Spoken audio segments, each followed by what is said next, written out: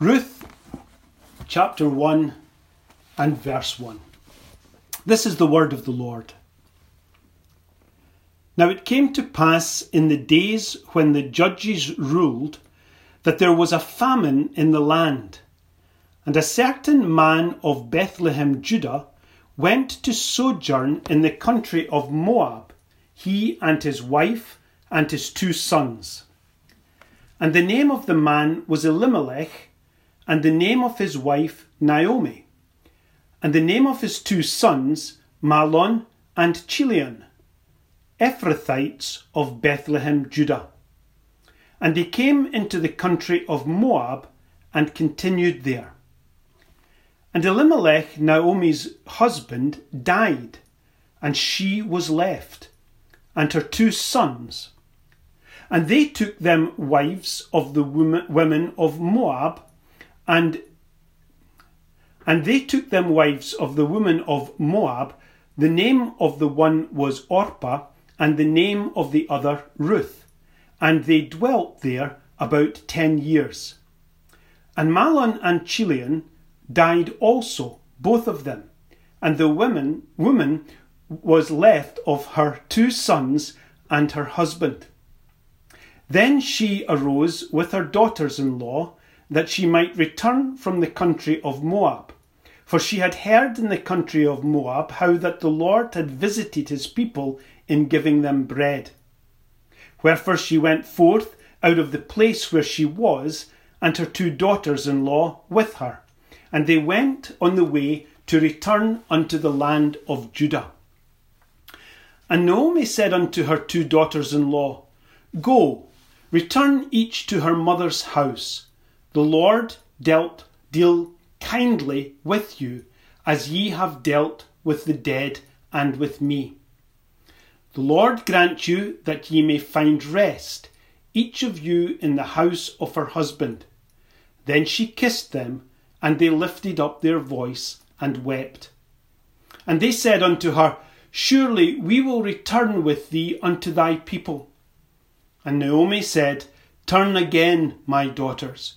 Why will ye go with me?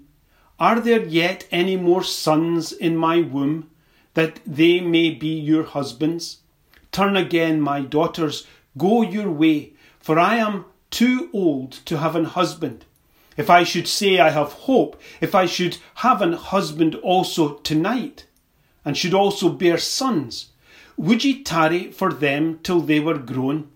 Would ye stay for them from having husbands? Nay, my daughters, for it grieveth me much for your sakes, that the hand of the Lord is gone out against me. And they lifted up their voice and wept again. And Orpah kissed her mother-in-law, but Ruth clave unto her. And she said, Behold, thy sister-in-law is gone back unto her people and unto her gods. Return thou after thy sister-in-law. And Ruth said, Intreat me not to leave thee, or to return from following after thee. For whither thou goest, I will go, and whither thou lodgest, I will lodge.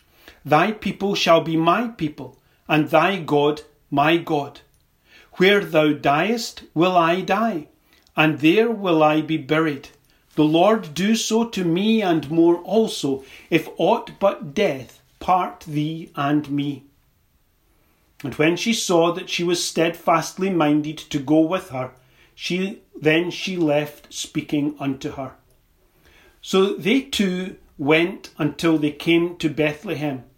And it came to pass, when they were come to Bethlehem, that all the city was moved about them.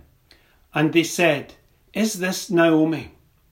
And she said unto them, Call me not Naomi, call me Mara. For the Almighty hath dealt very bitterly with me. I went out full, and the Lord hath brought me home again empty. Why then call ye me Naomi, seeing the Lord hath testified against me, and the Almighty hath afflicted me? So Naomi returned, and Ruth the Moabitess, her daughter-in-law, with her, which returned out of the country of Moab, and they came to Bethlehem in the beginning of barley harvest. Amen. May the Lord bless to us this reading from his word. The story of Ruth is, I think, very interesting to modern readers, and for a good number of reasons.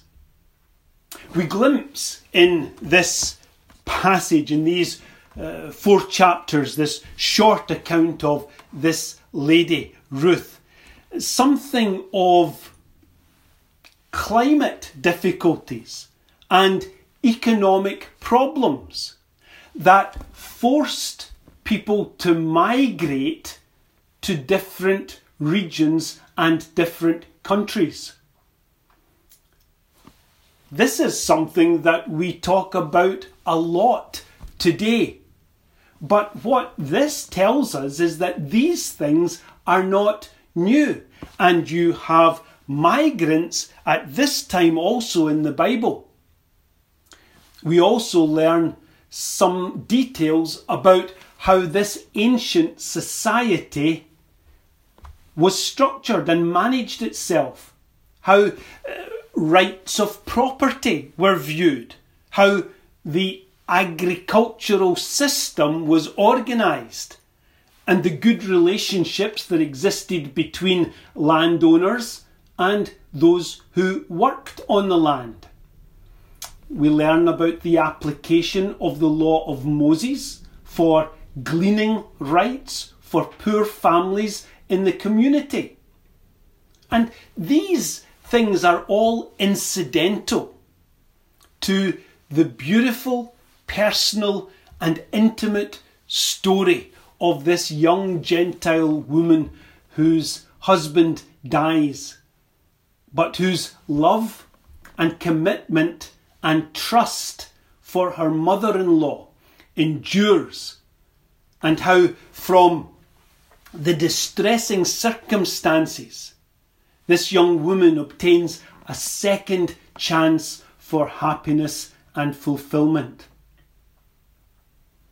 And yet at another level altogether, above all these things, the history of Ruth is also a clear spiritual lesson for us, because it teaches us about the Lord Jesus Christ, as all the scriptures do. It teaches us about the work of Christ. It teaches us about redemption, and it teaches us about the Lord redeeming his church. In the sense that as Ruth was lost, as Ruth was distressed, as Ruth was close to death and impoverished, so the Lord's people are poor and distressed and lost. And as Ruth was redeemed, so the Lord's people have been redeemed by the Lord Jesus Christ. It speaks of the love of Christ, of the love that Christ has for his people, and how that he obtains our salvation and makes us his bride. And it also gives us a little surprise at the end, which we will talk about on another occasion. But it is such a beautiful little story, so compact and yet so full of blessed truths. So I hope, as the Lord enables, we might be able to learn some things from this little passage over the coming weeks. And we'll turn to some of these themes that I've mentioned. No doubt we'll return to them. But today I want us to notice a few points from this opening chapter, from the beginning of this account of the history of Ruth. And we'd learn right from the very beginning that these events occurred during the time of the judges. Now, we've been spending some time reading about the judges, the various men and one woman that was there, and we read about the judges and the times of the judges, which probably extended over several hundred years, maybe 350 years. But this was a time of uncertainty, a time of instability, a time of the movements of people. And it was a time which was something like not quite, but almost 3,500 years ago. So it's a story from a long, long time ago. And I want us to notice that the Bible gives us information about the names of the people involved in this story. And names in Scripture are important. When the Scripture gives us a name and we think back and learn about what that name means from the words that are involved in the translation of that name, we very often discover that the Lord is pointing us to a particular thing to do with that person and that person's life. And indeed, sometimes we find that names are changed in Scripture in order to convey some special meaning. Here we encounter a man called Elimelech, and his name means, my God, a king. Now that may suggest that Elimelech was indeed a believer in God, but that's not entirely certain, so we will just mention at this moment that that's what his name means. And we also meet his wife, who is called Naomi, and she certainly seems to have been a believer, and her name means my delight. And they lived in Bethlehem, Judah, and Bethlehem means the house of bread. But here we discover that there was a time of famine, and this house of bread didn't have much bread in it.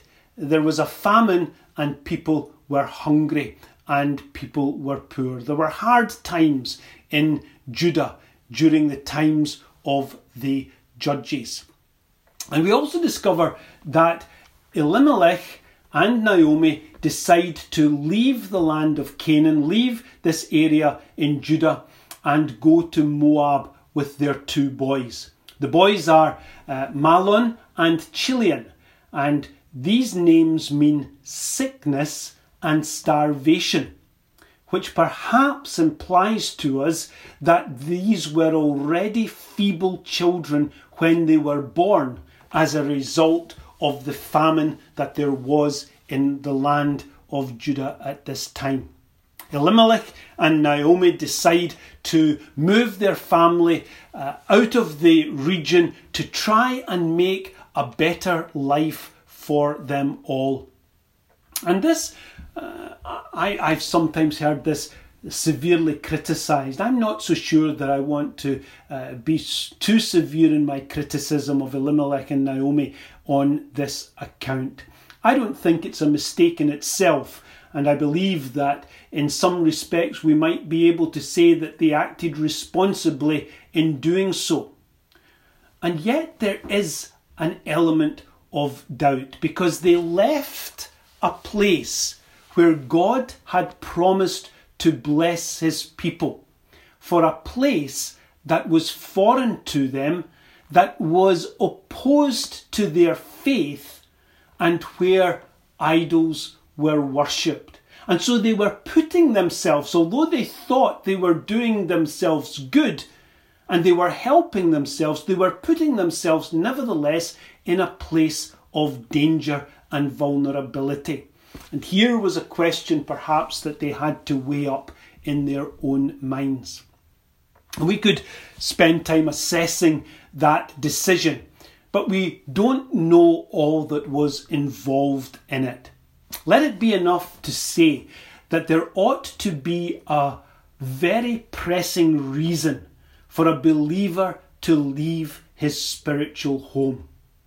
Here in Moab, where Elimelech travelled to, it seemed at first that there was an element of prosperity. The young boys grew and they took wives, they married local girls, so they endeavoured to establish themselves in the society. It wasn't as if they immediately came back and said, oh, we can't stay here, this is all wrong. They became part of that society. We're told that they lived there in excess of 10 years.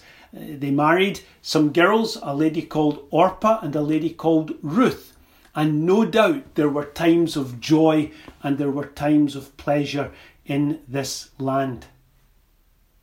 However, in a short space of time, there was also a lot of change, and the family was devastated by death. The death, in fact, of all three men. First Elimelech, and then Naomi's two sons died, leaving her in Moab with her two young daughters-in-law. And this reminds us that we all can make plans and do what seems best for us. And yet ultimately, our times are in the hands of God. And none of us know what a day or a year will bring. To that extent, all of our decisions should be made humbly and with an eye to the Lord's will.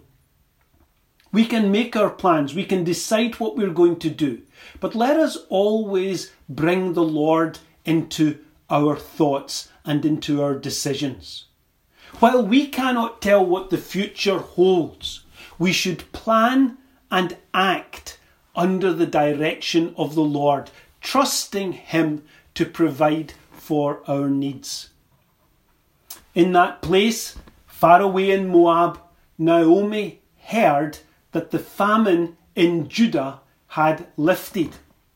And now there was food back in her old home, in her old region. So she decided to return back to Judah, back to Bethlehem. And at first it seemed that the three women would travel together. But Naomi realised the great implication that this would have for these young girls. And she wrestled with questions about where their greater good was likely to be found. And she advised them to return to their mothers, and she prayed for the Lord's blessing upon them. And this is one of the reasons I think that we can say that Naomi was indeed a believer, because despite losing her three men, the three men in her life, she still looked for the Lord's blessing. She still had faith in the Lord. And despite initially refusing, Orpah succumbed to Naomi's request and she agreed to return to her old home in Moab. Ruth, however, would not go back, and she delivers one of the most famous pledges of commitment ever spoken. It's a delightful statement and testimony that she makes. She says in verse 16 and 17, it's worth reading again. Entreat me not to leave thee, or to return from following after thee. For whither thou goest, I will go, and where thou lodgest, I will lodge. Thy people shall be my people, and thy God my God.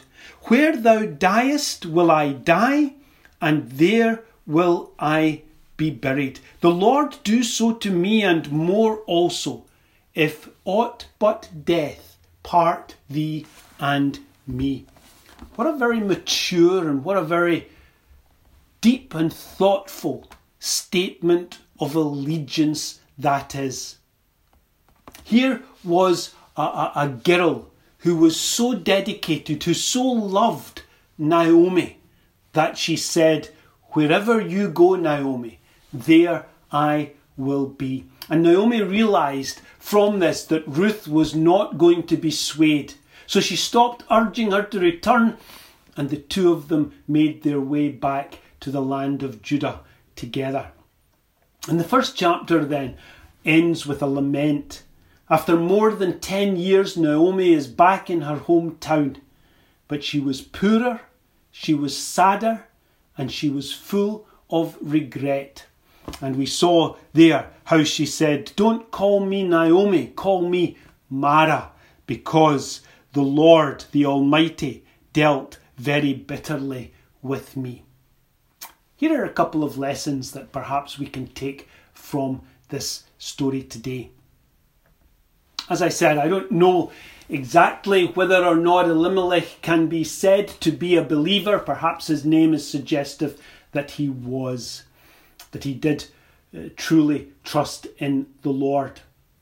But Naomi, I suggest, certainly did. I don't think there's any doubt that Elimelech did what he thought was best for his family by making the move from Judah to Moab.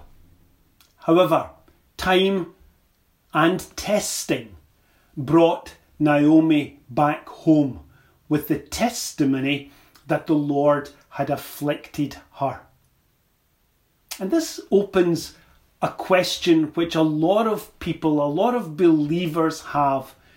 We want to know what is the will of the Lord for us when we make decisions.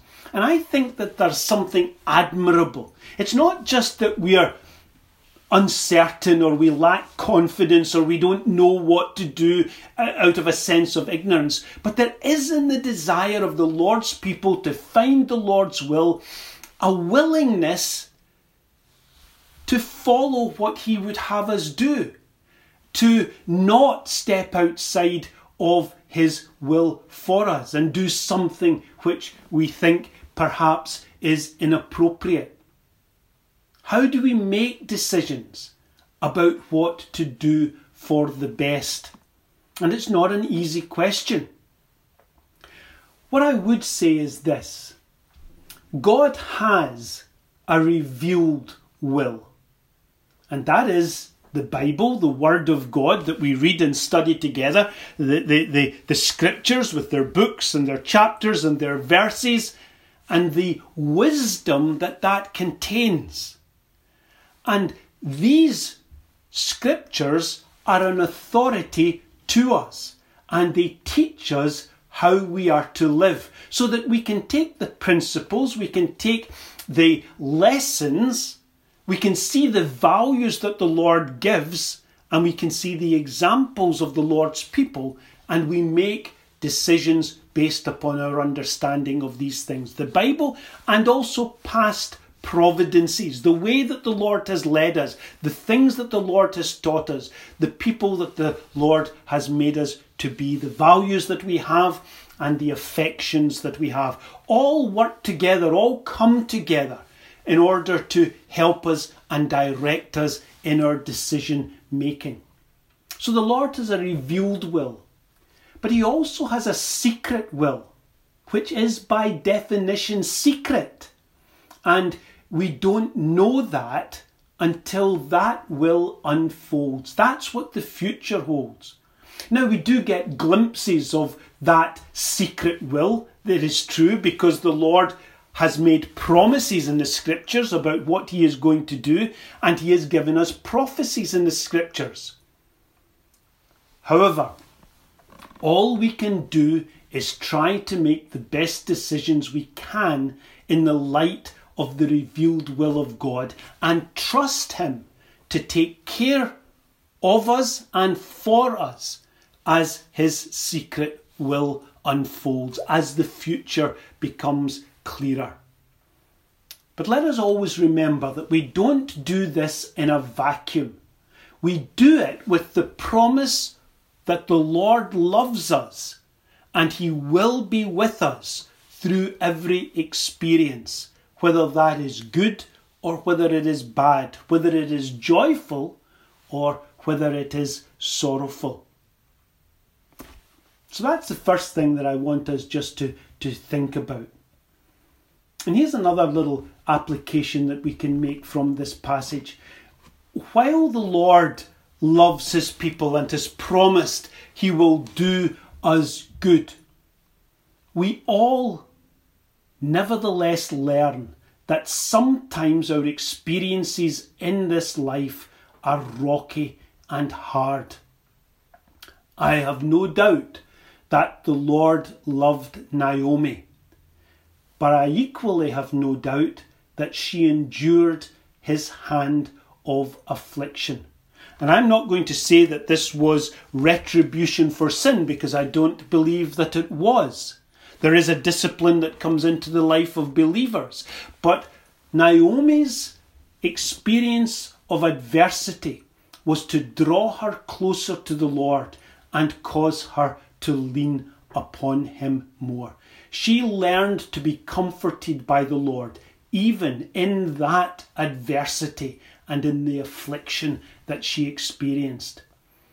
None of us know what our future holds, what our personal future contains. It may be that there is trial. It may be that there is loss. It may be that there is sadness, even such sadness as Naomi endured. And yet through it all, Naomi trusted the Lord. And she is a picture here of what true faith is. She asked for God to help her daughters-in-law. She continued to lean upon the Lord despite all the affliction she experienced. And this shows that her faith was real. It persevered. It outlasted the hard times. Trouble and testing come to us all. But the evidence of true faith is that it endures to the end. There would be better times ahead for Naomi, but she could not see them now. Therefore, she had to trust the Lord. For now she could only acknowledge what had happened and humbly commit her future into the Lord's care, trusting him to be merciful and to help her in time of need. And that's all we can do as well. Trust in the Lord. And Ruth too had known hardship. Moving a little bit away from Naomi and thinking about Ruth's own experience. She lost her young husband and she was in poverty as well.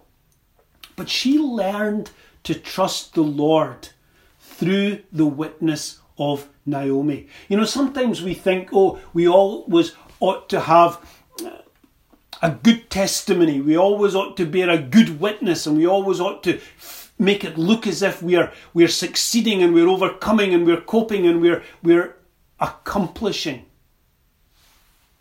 Naomi didn't. Naomi succumbed under the adversity of the Lord's hand. And yet even in that, her witness to her daughter-in-law, her witness to Ruth, was a witness which caused Ruth to trust in the Lord that Naomi depended upon. And Ruth's profession of faith was simple, but it was sincere. She had learned about the Lord from Naomi, and she trusted him, as did her mother-in-law. You know, it's a blessing if we as young people have been introduced to the Lord by our parents or by those family members who surround us. It is a very great blessing. I don't know whether you appreciate that. I hope you do in years to come if you don't entirely do so now. It is a very great blessing to have been introduced to the things of the Lord in our early years. This knowledge came from Naomi, but it also came from God the Holy Spirit. He had given Ruth a view of the promise of salvation and help that caused her to leave her old life, her old gods, and to go forward with Christ. The truth is, the fact of the matter is, if we are truly the Lord's, we will be kept by him no matter what hardship we have to endure. We may stumble and fall, but the Lord is faithful, and having once saved us, he will not let us go. May the Lord bless these thoughts to us today. Amen.